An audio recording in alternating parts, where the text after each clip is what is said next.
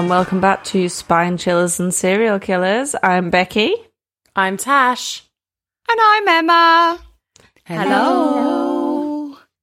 How are you, lovely ladies? All good, thanks. How are you? I'm fine. I think I say that every week, don't I? How are you, lovely ladies? I'm glad someone says that I'm a lovely lady at least once a week. You are a lovely lady, though. I think you are the loveliest. One That's of rude. the lovely. No, one of the loveliest.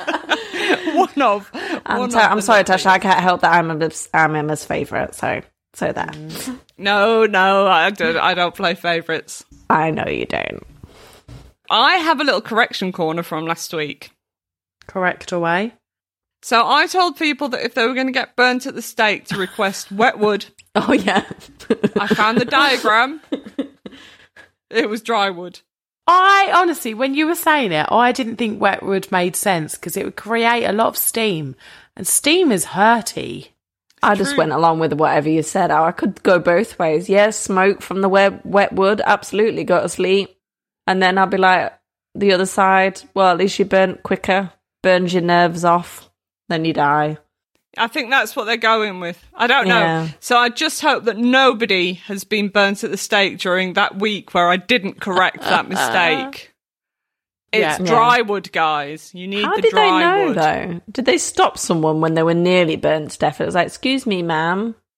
Do you think that you had made the best choice in wood? Dry wood makes sense, though, because it creates more smoke. And therefore you die of smoke inhalation. How do you say that? Inhalation.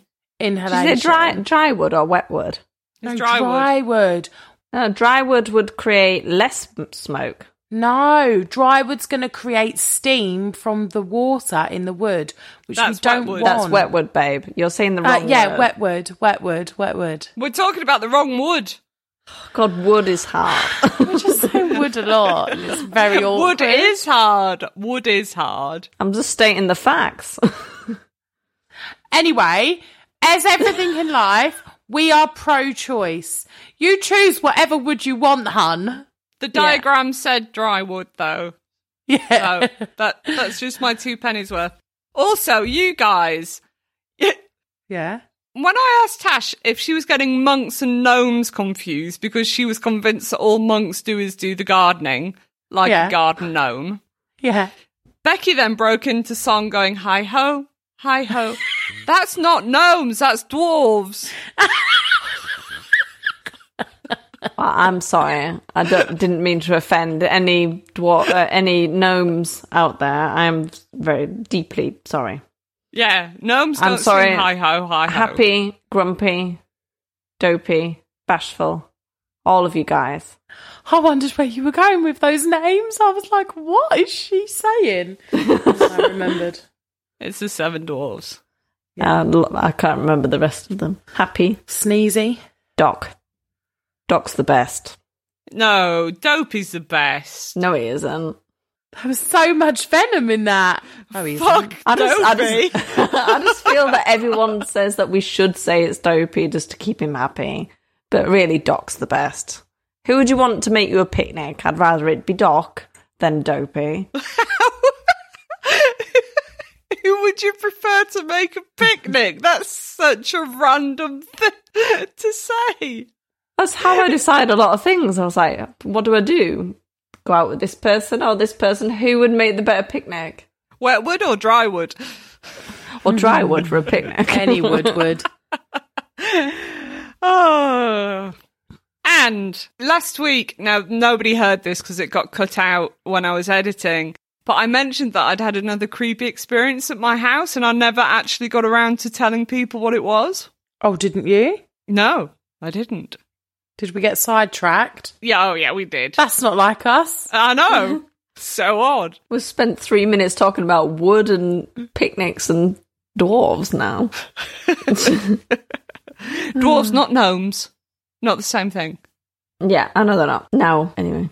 So the spooky thing that happened was basically months and months and months ago, I've explained to you guys the layout of my house, the 2 bedrooms, a long corridor, so one bedroom can see straight into the other if the doors are open, yes? Yeah. Yeah. So I'm looking down this corridor, No, I'm actually in the corridor. I think I was nipping to the loo during the night. And I saw like a little shadow child, like just kind of peek at me from the door and then like go back into the room and vanish.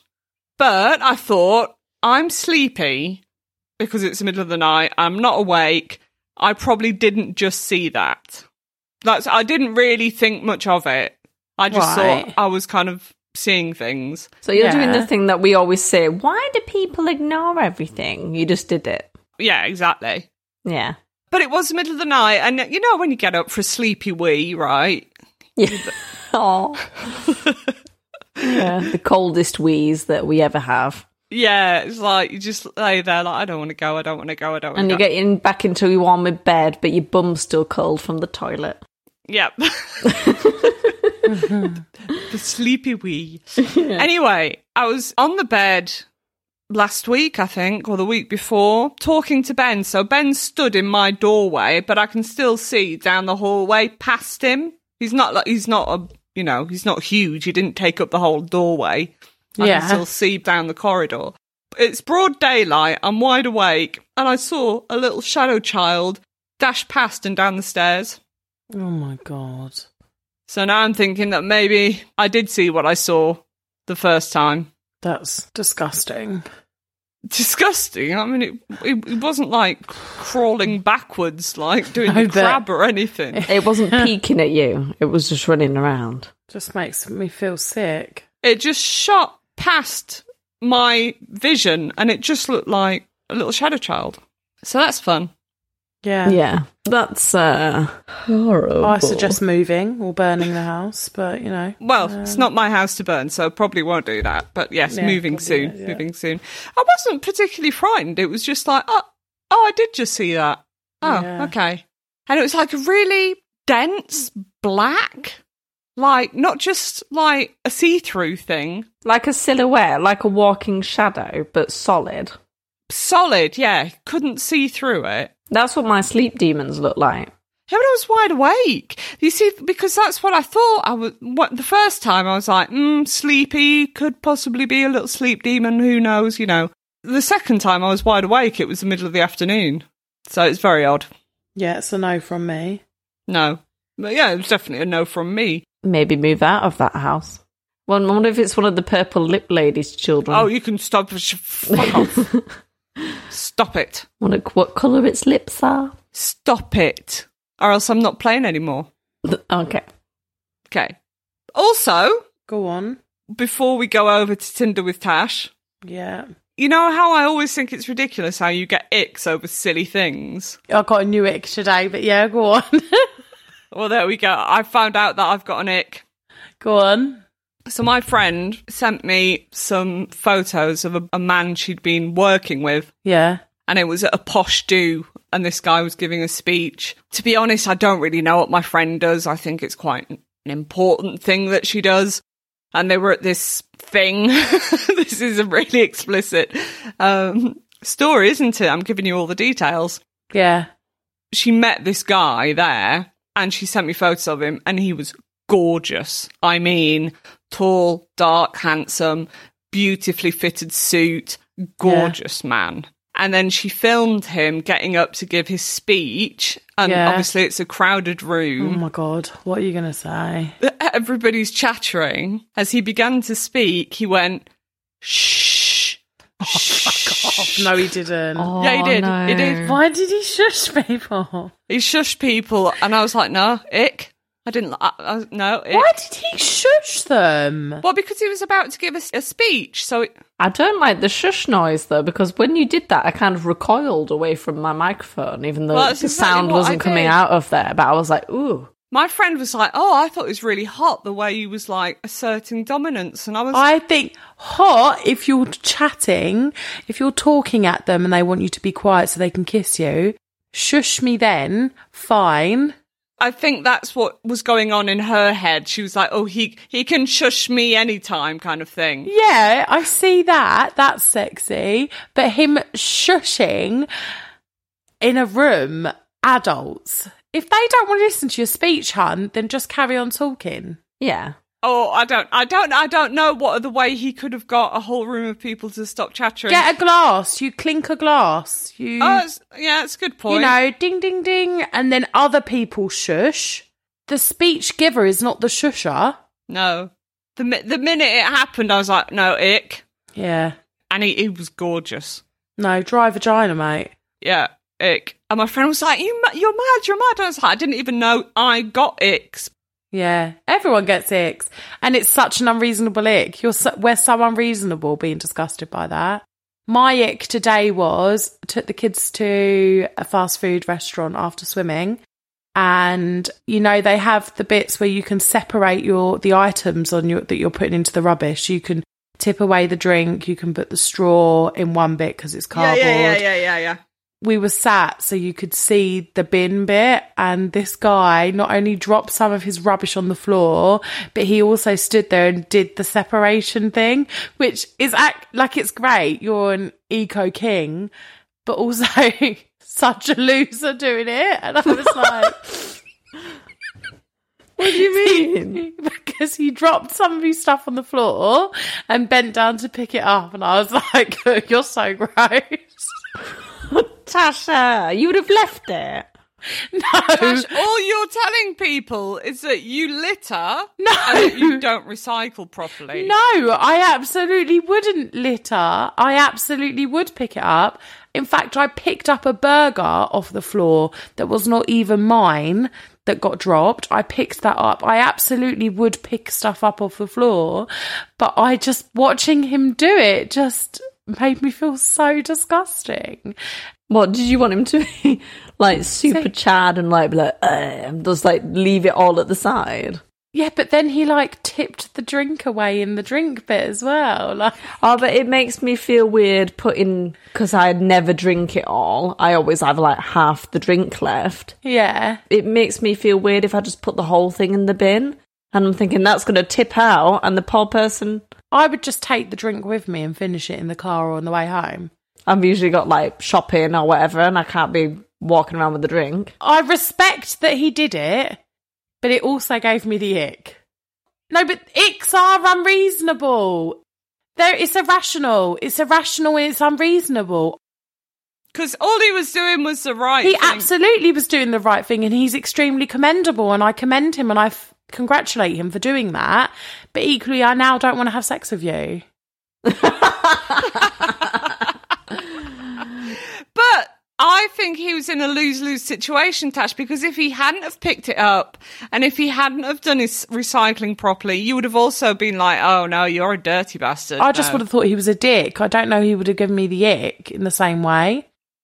Well, would you have still wanted to shag him? Listen, babe, I don't even really know what the guy looked like and whether I wanted to shag him initially. He just now has no chance. Ruined his chances. Yeah. I think the guy was in a lose-lose situation. Maybe. There's nothing he could have done that would have been right. Like most men, to be fair. I have a very short ick. Maybe you would share this ick. Go on. And when you were talking about a speech earlier, it just reminded me of it. And it's given me an ick from when I was in secondary school in the UK. Because we had a teacher that did it all the time. You know when people either teachers are walking around at the front of the class or when someone's giving a speech. And it's usually guys that do this. I've never seen a woman do it. They put their hands in their pocket and they kind of swing back and forwards on their feet. I know. It pisses me off so much. I'm like, what the fuck are you doing? Stand up. Stop swinging. I thought you were going to talk about the change jiggle, you know, when they pretend to like jiggle the change when actually they're just itching their balls. Well, that also annoys me. But this is like, they wouldn't jiggle their change in front of like a room full of people when they're giving a speech. But they'd like turn their feet into little rocking chairs and start rocking. You know what I mean? And they're usually pushing their hands forward in their pockets as well at the same time. And it just annoys me so much. For some reason, this week I was wearing like fitted trousers for work. Cute. And I was like, I'm going to do the speech swing and see what I'm going to... And then I felt disgusted and had to sit down. It made me feel really icky about myself, and I had to I got changed after that. I was like, I'm not going to wear them trousers if that's what it's going to do to me. Talking about teachers doing icky stuff, we had a female teacher who used to come and, while she was checking on your work, I don't know what she had going on down there, but she would scratch her fanny against the corner of the table.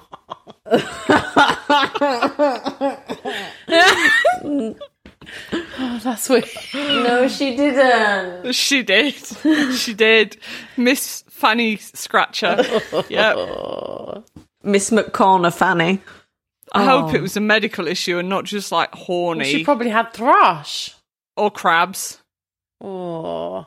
And for the Americans out there, Fanny is the front bum to us. The front bum, yeah.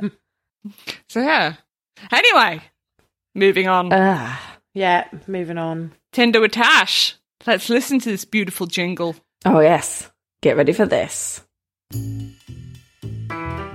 Sit down, you boys and girls, and everyone in between. Story time. Tash has stories for you, both funny and obscene. Ooh. Did she swipe right, swipe left, or find out he had a rash? Ew. We're about to find out, 'cause it's Tinder with Tash.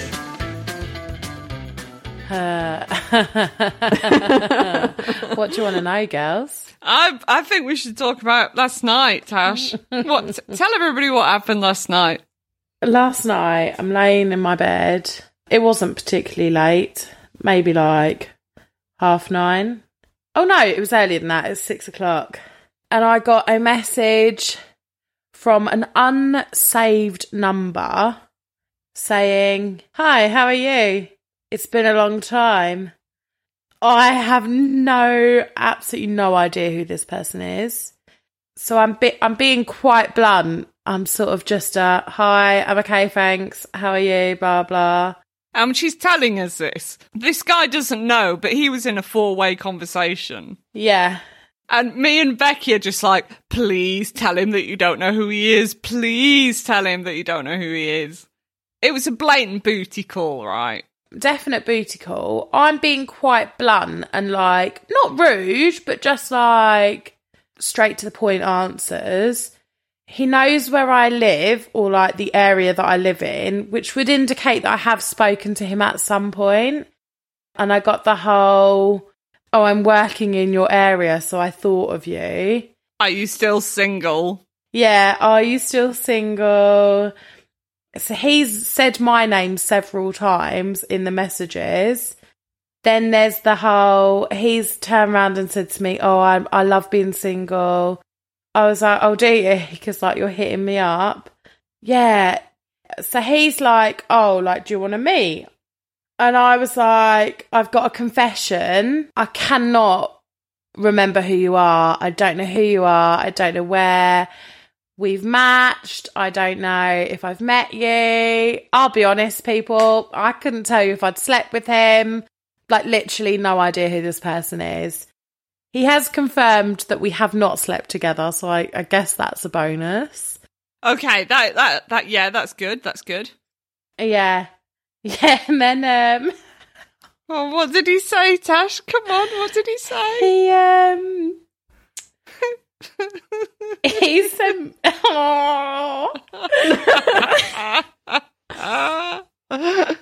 anyway, yeah, he then decided to send me a picture of his naked bottom. Which we saw, by the way. Which, yeah, they saw. But what did he say when he posted the pictures? He said, if you don't remember my face, you must remember my arse. And I just literally put, as if you sent me that. He sent two. He sent two, didn't he? He sent me 2 different pictures. I just of find his bottom. That very strange. Very strange interaction. I asked him why we hadn't met, and he said we just kind of stopped talking. Hang on, right. This is where I'm confused. So he'd obviously already sent you bottom pics. Well, so he says, but I still can't remember. But he had the fuzziest arse I've ever seen. Yeah, it is really hairy. But like a fuzz. It was weird. It's just very strange. The whole thing is very strange. Highly enjoyable for us, though. Yeah, really hilarious. And did he ever give you a name? Obviously, don't say. No, but I don't know what his name is. he never gave you a name. No, and then he did say, would you like us to meet? And I just said, you'll have to win me over. And he just put, okay. And then he persisted to not win you over. Yeah, exactly. I think he was counting on the bottom to win you over, but mate. So weird, isn't it? Well, he remembered Tash. I mean, Tash is unforgettable. And she's got a cracking arse. I do. But I would... so modest, too. I don't even message somebody first anyway, because I think... Whoa. Little Miss Cringy text message. I don't think we should be going down there. Don't be saying things like, I don't message people first. No, what I'm saying, though, is if I scrolled through my phone now and had numbers of people saved in there that I'd spoken to previously and it's fizzled out for whatever reason, I wouldn't then take it upon myself now to message them because it's fizzled out. But yeah, so that was Tinder with Tash this week. So yeah. And it was highly entertaining. It made my night last night, especially. It was so funny, especially wasn't as it? this guy had no idea that it was a 4-way conversation. Literally no clue. Well, thanks, Tash, and thanks the random guy. We still don't know who you are, and we still don't know who you are. But we've seen your bottom. Yeah. And we called it the fuzz. We did. Right. Your song, Tash. Oh, yeah. I did a song, and it was, in fact, Hey There, Delilah. It was indeed. By the Plain White Tees. And I got 5 right answers. Yeah, I got some right answers as well on Instagram. Oh, so I got Leanne, Stacey, Megan, Nicole, and Joey. Big up. Well done, everybody. And Becky, I guessed it right. You don't get... But we had to cut it out. You don't play. Yeah, I still play, because I think I'm winning. Did you get doubles on Instagram, Tash, or different people? I think Jason got it right, but I can't find his message. Jason, you possibly got it right. Maybe you didn't, but maybe you did. I'm sure you did, Jason. I'm sure you just didn't tell me. But we were talking about the Sally House. Mm-hmm. And Jason and his band. Jason's trying to convince his band to go and stay, not Sally House, but the house in Pontefract. Oh, yes, Jason, do it. Also, how cool. He's in a band. Where can we listen to your band? Actually, great question. Jason, where can we listen to your band? It would be good to know where we can follow you and where we can listen to your music. Actually, because I think the girls would love your music. And please, we would love you to go and stay at the Pontefract house. And I did say to him, if he did go and stay, that we'd have him on to talk about it. Absolutely, yes. So, just to make that clear, we got Leanne, Stacey, Megan, Nicole, Joey, possibly Jason. So well done, everybody, because I didn't have a frigging clue about that one. But it's a good song. It's a great song. It is a good song. Shall we get into things? Yeah, let's do it. Let's do this. Becky, you're up. Madam Murder. Oh, me first? Yeah. It is you first. Miss Murder. The only thing with this story that I'll say in the beginning, it's another one of those where the dad has the same name as the son. Okay. So it's a junior situation. Yeah, but the dad of the dad has also got the same name. So what I'm going to do is call the guy that I'm going to talk about would be Ward Weaver the third, and his dad, I'll just say Ward Weaver the second. Ward Weaver? Yeah, Ward Weaver is his full name. Okay. Yeah, Ward is the first name. Okay. Anyway, so born on the 6th of April 1963 in Northern California, Ward Weaver III was raised by his father, Ward Weaver II, but not for very long because he practically abandoned his whole family when his son was 4 years old. Weaver's mother remarried a heavy drinker who often beat Weaver with his belt. Nice. We're getting on the kind of classic, horribly brought up. Yeah. But Weaver would, in turn, take out his frustrations on his younger siblings. Weaver first exhibited antisocial behaviour as a teenager. His sister Tammy later said that he physically and sexually abused at least one family member by the time he was 12 years old. Jesus. That sounds cheery. Yeah. And his half-brother, Robert Boudreaux, claimed that Weaver frequently beat him during their childhood. His youngest sister said that she didn't have any memories of her brother where he wasn't hurting her. So he's a piece of work.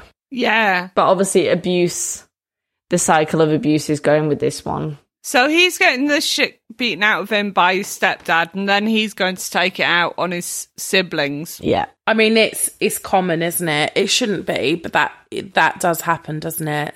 Yeah. I don't know if it's that common that soon. Yeah, maybe. That was very young, wasn't it, to think of sexual abuse. I don't know if there was anything else going on with the stepdad or someone else in the family for him to start that. Yeah, if he was raised thinking that was normal, I can see why the behaviour repeated. In April 1981, when Weaver was 18 years old, a younger teenage relative of him accused him of raping her and beating her. Police investigated but later dropped the charges because Weaver had just enlisted in the Navy and would be leaving for the Philippines, which I don't understand. So you're in the army, so we'll let you off. Yeah. You're going to, you're leaving, so we can't be arsed with you. Makes sense. Yeah. By May 1982, Weaver was dishonourably discharged for heavy drinking and failure to do his duty. So he came back to America and brought his Filipino girlfriend, Maria Stout, home with him. They would marry in August 1984. The couple would have 4 children altogether. And Weaver's pattern of abuse and control and violence would continue throughout their relationship. So, yeah, I kind of expected that next sentence. After a few years, the couple moved to Bakersfield, California, with Weaver hoping to reconnect with his father, who was on trial for murder. What? Oh, is this the real father that abandoned his family? This is the father, not the stepfather. He's trying to reconnect with his bio father, who abandoned him when he was about 4 or 5 years old. Okay, and he's a murderer. Yeah, he was on trial for murder. Nice. Weaver the third's father, Weaver the second. In 1981, he was a truck driver. And one night, as he was driving down a long dark road, he came across a young couple that had broken down. Weaver stopped to help the couple with their car. It's not clear what set Weaver off, but at one point he beat the 18-year-old lad to death with a lead pipe. Who is just doing this? Like, what happened to just lending them your phone or just driving past and then getting the emergency services? Yeah, well, it's the 80s. I don't think mobile phones were a thing. I assume being a trucker, he had a radio, though. He could have radio for help. Or, just don't beat people with a lead pipe. That's just baffling, isn't it? It just literally goes. The thing is with these murder stories, it goes from 0 to 100, doesn't it? Yeah. I just think if you thought that a teenager would annoy you to the point where you want to beat him to death with a lead pipe, maybe you shouldn't have stopped. Also, bearing in mind, I work in the service industry. If everyone who annoyed me, I ended up beating them to death with a pole, there'd be no one left. There'd be no one left, yeah. You would be the world's biggest serial killer. Yeah. Just do some, meditation or something. Yeah, go do some yoga. Go and have a cup of tea. But he didn't anyway. Killed this guy. Yeah. But he might have done it on purpose to do what I'm about to tell you next. So what he did was he kidnapped the girlfriend. Of course he did. Yeah, he beat the lad to death and then kidnapped his 23-year-old girlfriend. He put her in his truck and he repeatedly raped her on the way back to his California home. Filth. Yeah. At one point, the woman bit his finger, so he strangled her to death. She should have bitten his fucking cock off. That's what she should have done. Yeah. But bless her, trying to fight back. Sick bastard. Poor girl. Yeah. He then made his 10-year-old son, so not Weaver the second, this is a different son. Because, of course, these people just breed like fucking rabbits. Yeah. He then made his 10-year-old son help him dig a hole. He told the 10-year-old boy that there was a broken sewer pipe that he needed to fix, which is why he needed help digging this hole. So at least he didn't tell the 10-year-old, at least he didn't have the body right there and made the 10-year-old help him dig a hole, which is what I thought when I was reading this at first. I mean, it's a small silver lining, isn't it? Oh, yeah. I mean, it's still absolutely disgusting, but it could have been worse given the type of person that he is. So Weaver II covered the woman's body with concrete and built a wooden deck over the space. Weaver would quickly be connected to the murders, as a witness had seen him stop to speak to the couple. The witness, a man named James Powell, had also stopped and had offered the couple a ride just before Weaver stopped with his truck. But he could only take them to Tehachapi, which I'm not sure if that's how that's pronounced, but I'm going with it. So this place was in the opposite direction to where the couple were headed, so they refused the lift. And as he was driving away, that's when he saw Weaver stop. Weaver would be charged with the murders and would go on to receive the death sentence for his crimes. Good. Police also suspected that he was a serial killer and could be involved in up to 24 other unsolved murders that were very similar. Oh my God. So he's a fucking psychopath. Yeah. Yeah. Well, he never admitted to them. But it would make sense, because for a first-time kill, would you just go up to somebody random and beat them with a pipe to death? I mean, you've got to be a certain kind of fucked up to be able to do that, right? That doesn't sound like a first-time kill to me. No, I agree. Yeah. He's gone off to prison and they killed him, yeah? He's dead? Yeah. Good. He had the death sentence, so... I mean, I don't know how I feel about the death sentence, but when these people, there's like no denying that they've done these awful things, you can't help but think, good. At least they're not doing it anymore. It's conflicting, isn't it, the death sentence? Because obviously they're a drain on society and they're using money that could be put into other things, being kept in prison. But also, you're taking someone's life. It's very conflicting, isn't it? Two wrongs don't make a right. Yeah. And there's always the chance that could be innocent. I mean, it's not the case here. Yeah, there's a chance they could be innocent. And also, once you're dead, you're no longer being punished. Yeah. Exactly. What's worse, dying or just living in prison for the rest of your life? Miserable. Yeah. The only thing that kind of plays into that is the fact that the amount of people, especially in these stories, they just get out and then they do it again. That's true. That's what I don't like. The fact that some dickhead is like, oh yeah, this person doesn't want to kill anyone anymore. And the minute they get out of prison, that's what they do. Yeah. I know that lots of people do get out of prison and they're completely changed, reform, they've completely turned their life around, which is great. Murderers, though. Murderers? Yeah, exactly. Do they change? I think maybe possibly, I don't know, I could be talking out my arse here, but like young teenagers that have got in with the wrong crowd and have fucked up and have killed somebody. Yeah, exactly. It depends on the circumstances around the murder. So if it's like a gang murder, perhaps, where that was the initiation, stab someone, and then that person died, yes, you've murdered someone, but that wasn't the intent, perhaps. That I think you can perhaps reform from. Or it was the intent, but you were just so, like... wrapped up in that environment. Yeah. And you can probably get reformed for that. But yeah, this guy does not sound like he would be reformed. Yeah, or people that murder their abusers and then they have to go to prison. It's all... Yeah. It's very grey, isn't it? Grey area. I don't think a serial killer can be reformed. There we go. No. Oh, no. And I knew that's what you were getting at. Yeah.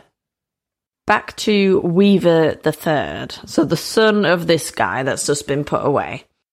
June 15th, 1986, Weaver III attacked the teenage daughter of a friend in Fairfield, California.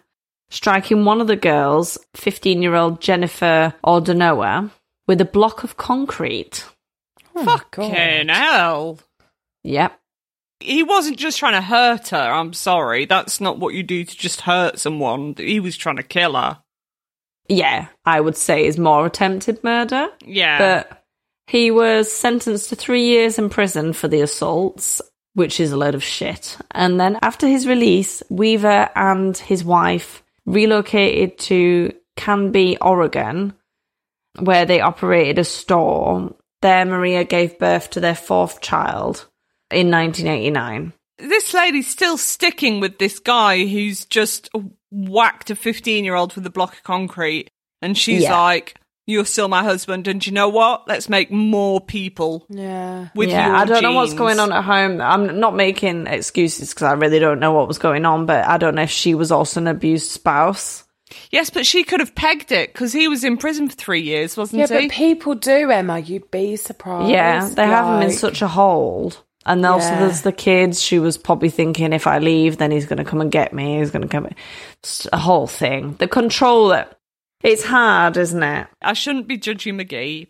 I mean, I'm the first person that will be like, oh, get out. But there's so much behind it. But anyway, I don't know if that was the case or whether she was also a piece of shit, but I don't know. And also, some women are, or some partners of people that are in prison are literally like, ain't no way he did that. He my man. I know him. He's a good man. That's what people are like, aren't they? What accent was that? It was a great accent. That's what it was. It was a great accent that nobody will ever be able to tell where it was from. It reminded me of that. Ain't nobody got time for that. I got bronchitis. Yeah. But that is what people are like, isn't it? They're like... Yeah, absolutely. But she didn't stick with him for much longer because in 1993, Maria Weaver filed a restraining order against her husband. Good. There we go. Good girl. Good girl. Yeah. So they divorced. Good. In July 1995, Weaver beat his new girlfriend, Kirsty Sloan, with a cast iron skillet. Jesus Christ, man almighty. Put this man in prison. He loves a heavy object, doesn't he? Yeah, cast iron are fucking heavy. That would have damaged. Yeah. I mean, concrete's not light. Yeah, but that's not just like a Teflon frying pan, is it? No. That's solid, man. Yeah. I don't want to be hit with any frying pan, to be fair. But, yeah. So he was jailed for that. But Sloan refused to testify against him. And by October, they were back together. Yeah, of course they were. See, so I reckon he's a bit of a manipulator, a bruiser. He knows how to get people to stay with him. I'll tell you what I think. I think he's got good wood. Oh, I knew you'd say that. Don't say that about him. No, he hasn't, Tash. His wood is wet as fuck. It's mouldy. It's soft.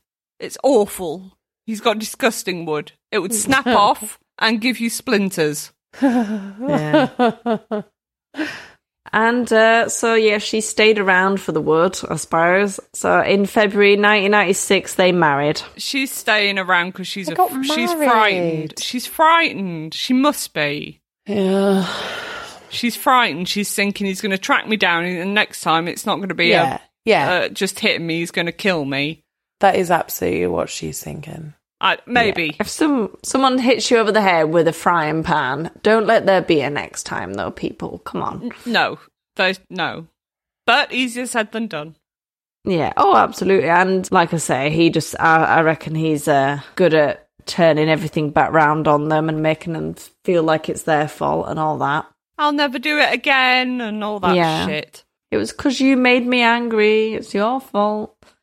By August 1997, Weaver had been divorced twice. He was renting a house at 2507 South Beaver Creek Road in Oregon City. Beaver Creek. I know. I kept the address in just for you, Emma. 12-year-old boy, bloody sense of humour. Because I was like, Beaver. Beaver. Weaver's 12-year-old daughter, Mallory, so this is the youngest of the four that he had with Maria, hung out with two school friends, 12-year-old Ashley Pond and 13-year-old Miranda Gaddis.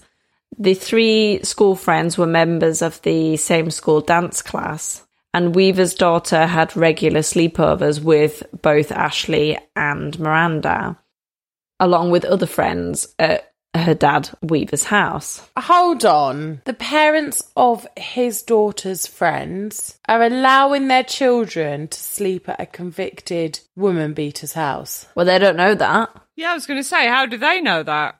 They moved cities since. Okay. Yeah. Yeah, so apparently they often had sleepovers at Weaver's house. The neighbourhood girls walked past Weaver's house when they were walking to the school bus stop, and sometimes Weaver even gave Ashley a lift to school when she was running late or if she missed the bus. In late 2001, Ashley Pond accused Weaver of attempting to rape her at his house. And while the incident was reported to police, no charges were filed. Why not? That summer, Ashley had lived in the Weaver home to escape her own chaotic home life. Tragically, both Ashley and Miranda were both enduring sexual abuse by people in their own homes. So Ashley from her father and Miranda from her mother's boyfriend. It's like these poor So girls. I don't know if any of that's been reported and they managed to make out to the police that Ashley was lying. So on the 9th of January 2002, Ashley disappeared while walking to the bus stop. Media crews swarmed the streets as weeks passed without her return, and the FBI entered the case. Meanwhile, investigators learned the criminal history of the man living at the top of the street near the bus stop, which included violence towards his two ex-wives. On the 23rd of January, a media crew interviewed girls waiting at the bus stop, and one of those girls was Miranda Gaddis, so Ashley's friend. You know, just doing what news crews do when they interview, like, oh, how did you know her, Yeah. blah, blah, blah. Those types of videos. On the morning of the 8th of March, on the same year, Miranda disappeared under similar circumstances to Ashley. After Miranda's disappearance, the Federal Bureau of Investigation instated a task force to search for the girls. The FBI believed from the beginning that the cases were related, but they kind of was crossing their fingers, hoping that they'd actually run away because of their home life and that nothing bad had happened to them. After both girls vanished, Weaver, with the help again of his son, dug a hole in his yard and covered it with concrete. Weaver told his son it was the base for a hot tub that he was going to install later. Weaver was interviewed by a television news reporter, and as he was walking around his house and walking around the garden, during the interview at one point he actually stood on top of the concrete slab where Ashley was buried underneath. And when the reporter asked about the slab, Weaver said, "I'm putting in a jacuzzi, and the last time I checked, that wasn't against the law." I just think he's a bit of a dickhead. Sorry, I'm just a bit confused because Weaver the second, who's been in prison and executed or whatever, he also got his son to dig a hole and then concreted over the body. But you're now talking about Weaver the third, aren't you? Doing exactly the same thing. He's doing exactly the same thing, yeah. So is that just a coincidence, or did he know what his dad did and he's kind of trying to replicate what his dad did in some kind of fucked up ode to his dad? I don't know if he did it on purpose as a salute to his dad, but that's how he definitely figured out that's a way to get rid of a body because his dad did that. Oh. So on the 13th of August 2002, Weaver's stepson, Francis, called police claiming that Weaver had attempted to rape his 19-year-old girlfriend. And when he was speaking to authorities, he suggested that maybe Weaver was involved with the murders of Ashley and Miranda. So Weaver was arrested for attempted sexual assault, and law enforcement managed to get a warrant to go through his property.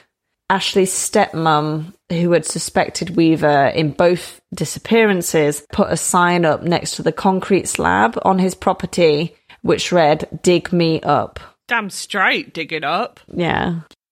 the FBI began a search of the property, and they discovered Miranda's remains inside an empty microwave box in the storage shed behind his home. And then on the 25th of August, the remains of Ashley were unearthed from beneath the concrete slab. Bless her heart. Her remains had been stored in a 55-gallon barrel.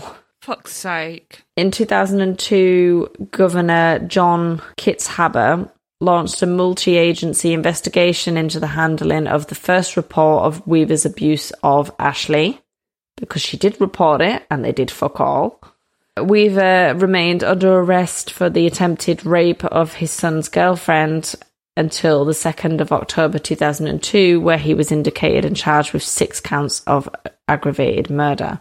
2 counts of abuse of a corpse in the 2nd degree, 1 count of sexual abuse in the 1st degree, 1 count of attempted rape in the 2nd degree, and 1 count of attempted aggravated murder. And the list goes on, because there's quite a lot of accounts that he was charged with. And in September 2004, he pleaded guilty to 2 charges and no contest to the rest. A plea bargain allowed him to avoid the death penalty, but he was sentenced to 2 life sentences without parole. So he's... never getting out. Yeah, I can't remember. Actually, I didn't put down if he died. I'm not sure if he's alive. He's still alive, so he's still in prison. And get this, on the 17th of February 2014, Weaver's son Francis... So he was the guy who Weaver attempted to rape his girlfriend. Yeah. So he was arrested and charged with murder in 2014. He and 3 others had allegedly robbed and killed a drug dealer in Oregon. So we're on 3 generations. Yep. 3 generations of murderers. Yep. I mean, I don't know about the about the granddad. I'm not sure about him because I haven't got anything on him. It's too far back. But yeah, it's like a family business in this family. They sound like a load of dickheads to me. This is why serial killers need to not breed. Yeah. Is it something in the genes? It makes you wonder, doesn't it? I don't know, because you get a lot of the sons and daughters that sometimes they go on to the, like, when they do interviews and stuff and documentaries about murderers, and they're just coming on and saying how horrible it is to be related to someone like that. So it goes both ways. I mean, it doesn't necessarily mean that everyone's evil, but in this case, in this particular family, it just everyone seems to have a mean streak. I can't remember which story it was, but there was another story where the father was also a serial killer. Yeah. That you've covered. I can't remember which one it was, but it's not the first time that we've come across this. Yeah. Wow. The Weaver family. Don't marry a Weaver. Don't marry a Weaver. Thanks for that. Have you finished? Yeah, finished. Thanks for that, Bex. Right. My story. I'm not impressed about my story. Oh, why not? Because it's scary. Yeah. It scared me. Oh, I see. I've known about this story for a while, but I couldn't bring myself to do it because it frightens me a little bit. It involves a curse, right? Okay. So I don't want to be cursed. Because I'm a firm believer in cursed. I know some people, and I'm pretty sure they're cursed, because, like, everything they touch just does not work. Like gypsy curses and all that, you know. Do you believe in curses? I tell you what, for this episode, just say yes. Just say yes. I think I do. I think I believe in, like, bad karma and stuff like that, so I guess that I do. Yeah. Bad juju. Yeah. Juju or whatever. That stuff. So this curse has actually affected thousands of people who have not been respectful and have not followed the rules. So the first rule is always to introduce yourself. So, hi Robert, I'm Emma from France, co-host of this podcast, Spine Chillers and Serial Killers. My other co-hosts are Bex and Tash. Say hi. Hi, Robert. Hi. There we go. See? Polite. We do introduce ourselves at the beginning of the podcast as well. I know, but we're just making doubly sure that we don't get any shit for this. All right, okay. Yeah, I'd rather not be cursed, so yeah. The second rule is always ask permission before taking a photo, or I imagine doing a podcast about him. So, Robert, I hope this is okay. I'm telling all our lovely listeners about you. The third rule is always be respectful. So, ladies, and of course me, we're all on our best behaviour, okay?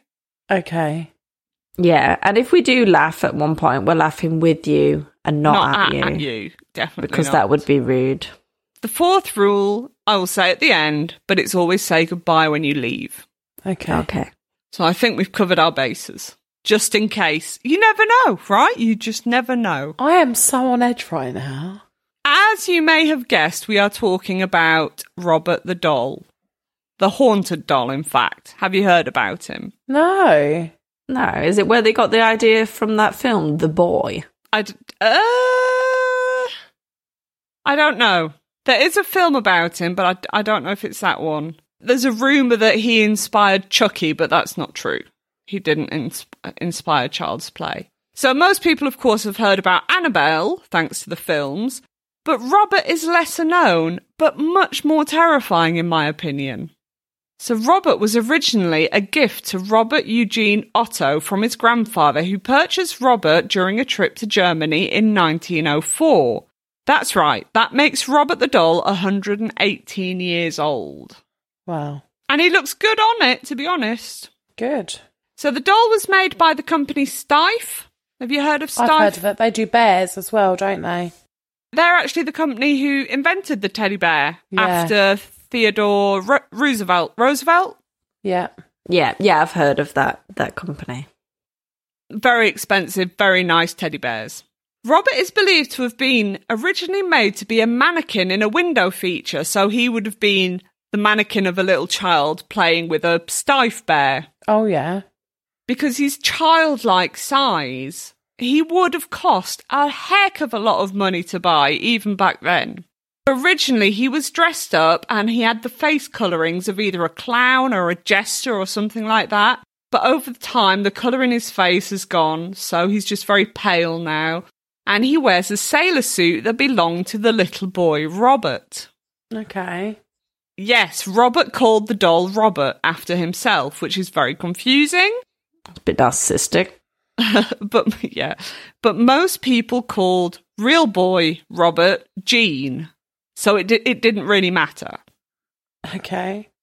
Because he's Gene? Robert Eugene, he got called Gene. All right. Oh, I see. thought that was a Fine. bit random. Yeah, okay. Robert Jean is not my lover. Whew. Gene became extremely attached to Robert, spending all of his time playing with the doll. His parents thought it a bit odd, but weren't overly concerned until they began to hear Gene in full conversation with the doll. Again, nothing too surprising there, right? Full conversation is a little bit weird. But they also heard the doll talk back in a deep voice that was nothing like That makes me Gene's. feel sick. Was it like a low voice? Like Yes. that?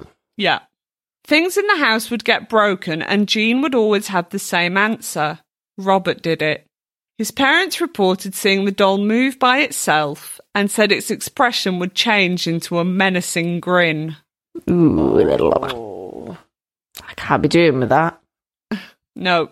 They heard Gene scream multiple times at night and would walk into the room to find him pinned under Robert and Gene's other toys mutilated around the room.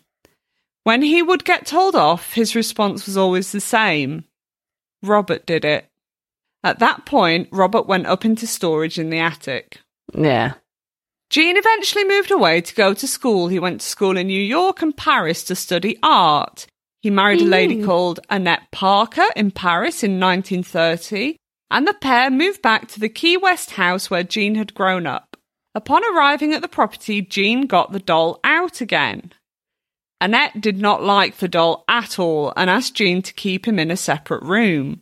So Gene set Robert up in the attic room filled with children's furniture and toys, which is a bit creepy for a full-grown man to do. That's so creepy. He even gave him a little pet lion to sit with and sat him in a chair looking over the street below. Jean made this room his painting studio, so he was always with Robert. Oh, imagine walking by the house, looking up and seeing a doll looking out at you. Well, exactly. Children would avoid looking up at the window, as many said they saw the doll move to stare at them walk by. Yeah. Others said the doll would vanish and then reappear in the window. Ah. Jean's love for Robert never faltered, however, and the pair remained together until Jean's death in 1974. Jean had become a renowned artist, and a lot of his work was displayed at the Fort East Mortello Museum, and his house was known as the Artist's House. His wife Anne died 5 years later after Jean of pancreatic cancer. Oh, that's sad. People that visited the house after Jean's death said they could hear footsteps coming from the attic and giggling. Yeah. Nah. A plumber who was doing some work in the house said he too heard the giggling and saw Robert move from one side of the room to the other. It's a no from me. A reporter also visited Robert and said that at first the doll looked a little sad and confused, a bit like, "What are these people doing in my house?" His friend then explained the story of Robert, to which the reporter replied, "Well, Jean Otto must have been a bit of an old fool," and Robert's facial expression turned into one of anger and seemed to be glaring at them. Ooh. The reporter said, quote, "There is some kind of intelligence there. The doll was listening to us." Yeah. Now, how and why the doll is haunted is somewhat of an unknown. There are theories that stand up more than others, but here's the one I think is a strong possibility. When Jean was little, his father, Thomas, reportedly had an affair with their servant, Emmeline Abbott, who was from the West Indies. Now, it's said that they together had an illegitimate child who sadly passed away at a young age. The mother is said to have used magic to trap her child's spirit in the doll. So this could explain Jean's attachment to it, as it could have been his half-sister communicating with him. This also stands up as employees of the museum have seen the apparition of a little girl wandering around Robert's display case. Poochie Myers, a fantastic name. Yeah, that's a Brilliant. really cool name. Poochie Myers, who was the caretaker of the Artist House in the 1980s, also said she saw the little girl sat on the staircase looking angry. In 1974, Myrtle Reuter purchased the Artist House and also became the new owner of Robert. To begin with, she felt an attachment to the doll. She even kept him when she moved to her new residence 6 years later. But her attachment soon turned to fear as Robert began vanishing and reappearing in different parts of the house. He went as far as to lock her in a room. It would seem that he did not appreciate moving house. Reuter decided the best thing for Robert was to go to the museum where all of Jean Otto's work was displayed, and so she donated him in 1994, telling them specifically that he was haunted and a part of the Otto family, and he should be placed with Otto's work. That's kind of nice, though. I think he'd like it being with Otto's artwork. Absolutely. So Reuter died a few months later. Oh. To begin with, Robert sat in the museum director's office in his own chair, but Joe Pace began to notice the doll staring at him, and he was sure that the chair was moving when he wasn't looking. His colleagues also disliked the doll and refused to come into his office if Robert was there, and so Robert was put into storage and only showed to visiting guests who requested to see him on appointment only. Staff were so afraid of Robert that they would often convince people to book at a time that they weren't on shift, so they didn't have to get Robert out to show them. Oh, wow. Eventually, in 1996, as requests to see Robert became more and more frequent, the museum decided to put him on display in his own glass case. Once on display, stuff got weirder. People's phone batteries would die instantly when trying to take pictures. Objects around his case would move. People would hear Robert whispering to them as they walked past. I'm not a fan of that. No. Me neither. One of the employees said that they often noticed Robert had changed positions in his case, And that one time, she said, as she started work, she saw little wet footprints leading up to his display case. And as she looked at Robert, she noticed he had dirty feet. I don't like it. No. I'm not liking this. I'm enjoying it, but I'm not liking it. He got out of his case when no one was looking and went for a walk. And dirty feet. Why does that freak me out more? It's because I know that he went far. Ugh. Shall I show you what he looks like? Because then you'll have a mental image. Yeah, that's a no Oh for my. me. Ugh. He looks like the Hannibal Lecter of dolls. But we're being super respectful, so he looks like a charming young man. I do like his little outfit. That's cute. I do like, yeah. He's got great fashion sense for a sailor. Is that the picture being blurry, or does he not have any many facial features left? No, it's like a felty face. Oh, right. He's, yeah. Because I was thinking like a wooden shiny face, a bit like Annabelle. No, it's felty features. And that sailor outfit, he didn't come with that sailor's outfit. That's actually Jean Otto's outfit from when he was a little boy that he changed the doll into. So yeah, not only did he give the doll his name, he also gave the doll his clothes. Oh, yeah. Also, how big is he? Oh, I don't have it written down, but he is like a 4-year-old, 5-year-old child size. Yeah. Well, for his age, he's not looking bad. When you think that it's a child's plaything. No, he's looking good, but he is in a glass display case to protect him. Yeah, but he still was a child's toy for a while, and with the way that my kids treat their toys. Oh, well, it's stiff, you see. Yeah, well made. Well made. People don't only believe that Robert is haunted, but also that he has the capacity to curse people. David Sloan said that he had some strange experiences while doing research and writing his book on Robert. He said that he lost 4 hard drives and the computer techs were able to retrieve everything except the book manuscript. Backups of the manuscript also disappeared. More than one spirit medium also advised him to build a fireproof safe for his valuables while he was working on the book. Sloan was told that if Robert didn't approve of the book, he would give Sloan cancer. Sloan also said that he was pulled from his bed, held suspended in midair, and that he had been levitated. Sloan is also the one that founded the ghost tour in Key West that in 1996 influenced Robert's move from the museum storage to permanent display. So again, I don't get it. Why continue with the book? You'd just give up, right? You'd just be like, no. Nah. I don't like that part where he said that he'd give you cancer. Is that what he said? Yeah. Or did I mishear that? No. I don't like that. No. There's lots of things going on that I'm not liking. No, this is why I've spent so long umming and ahhing about this story, because it's scary. Yeah, I don't blame you. It's really creepy. So Jessica Norman is the manager of the Artist House, and she put a decorative bowl of plastic lemons on the reception desk. The lemons suddenly started to disappear. Guests checking out would return them.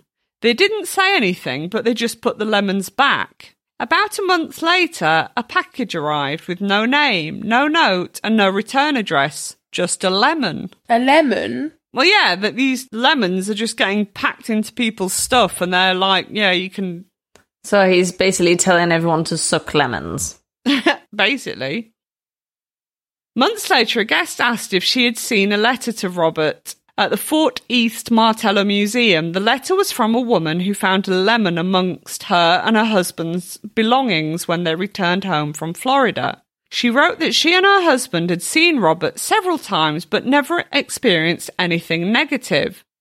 But during their last visit, they stayed at the Artist House in the turret suite below the attic room where Robert lived for many years.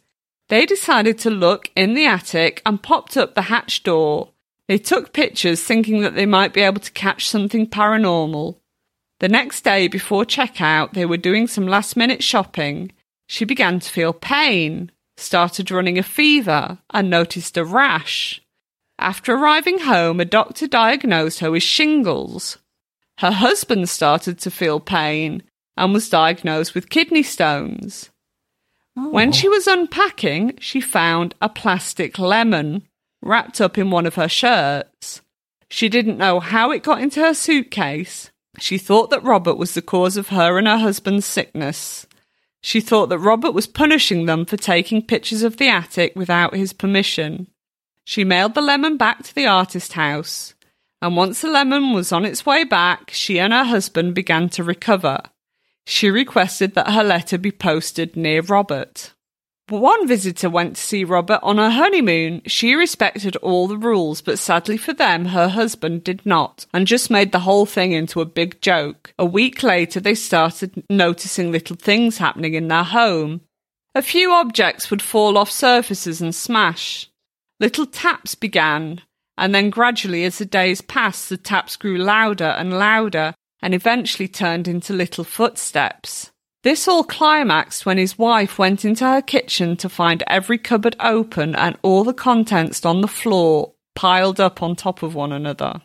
I've never heard of a curse being so like physical, if you know what I mean, where it's gone into the home. I mean, I've heard of them making people sick or giving people bad luck, but not actually manifesting elsewhere in the house. Mm-hmm. Mm. Another guy who absolutely loved visiting Key West and went all the time. But this one time he decided he was going to visit Robert, and he didn't return to Key West for 13 years. This is why. He thought the whole legend was ridiculous. He ignored the warning signs around Robert's case, and he literally did everything wrong. He mocked Robert's appearance. He took pictures without asking. He was rude and dismissive, and he regretted it almost instantly. As they left, their car started to play up. Then his dog died. Then his mother got sick, and she died. Then he lost his job. Then he lost another huge contract. Then he got sick. And then he got even sicker to the point where he nearly died. Blimey. And then more of his pets died. It was just a continuous stream of horrendous occurrences, one after the other.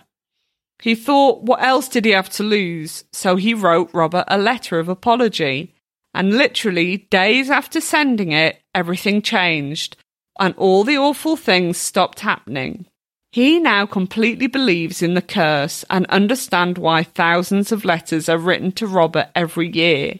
Because yes, people who don't believe, people who make fun of him, live to regret it very soon. And their only out is to write him a letter. There is a wall near his display case covered in apology letters. Wow. So Robert, thank you for letting me tell your story. We here at Spine Chillers and Serial Killers wish you well. Goodbye. Goodbye, Robert. Thank you for your story. Woo! You sound stressed, Emma. That wasn't for me. I felt very stressed listening to that. I didn't want to say the wrong thing. No, exactly. Yeah. Wow. But it's crazy, right? That's madness. Absolute madness. And I think scarier than Annabelle, because Annabelle doesn't do anything like that, does she? No. No. That was just horrible. Good I am to please. Natasha, hit us with your song. I've written it on paper because I'm old school. I hear it over and over. I can't stop it. It's coming from deep inside me. Like a melody I start but can't complete. It's my nightmare playing out. It's time for it to happen. I keep trying to stop it from coming true, but I cannot push it aside. I'm standing here at the crossroads. No matter where I am, I'm no longer home. Not here. Not my own home. I've tried to say what's on my mind, and you should have known. I'm done believing you. I've told you how I'm feeling. I'm more than what you have made me. I followed you. I trusted you. Now it's down to me. I'm on my own. You should have listened. There is something here. Something I can't stop. I am alone at a crossroads. You should have listened. You should have done more. You could have stopped me. Now I'm done. I am alone. I am gone. Okay, now that's a bit poetic, man. Listen, I'm a poet. Anyway, so let us know what you think, guys. Because, yeah, I haven't got a frigging clue. No idea. You guys can send anything you'd like to say to us through to... As long as it's nice, like, easy, just Yeah, not anything. only nice things. Yeah. Through to SCSK_podcast. That is our Twitter, our TikTok, and our Instagram handle. You can also catch us at Spine Chillers and Serial Killers on Facebook, and you can email Becky over at chillers.killers.pod@gmail.com. Oh, and quickly, Megan, we did get your terrible Tinder date. We've just got to work our way through it and fit it into an episode. But we got it, thank you, and it will be on an episode shortly. Indeed. Indeed. So, guys, listen, stay safe. Don't kill people. And keep it weird. Bye. Bye. Bye.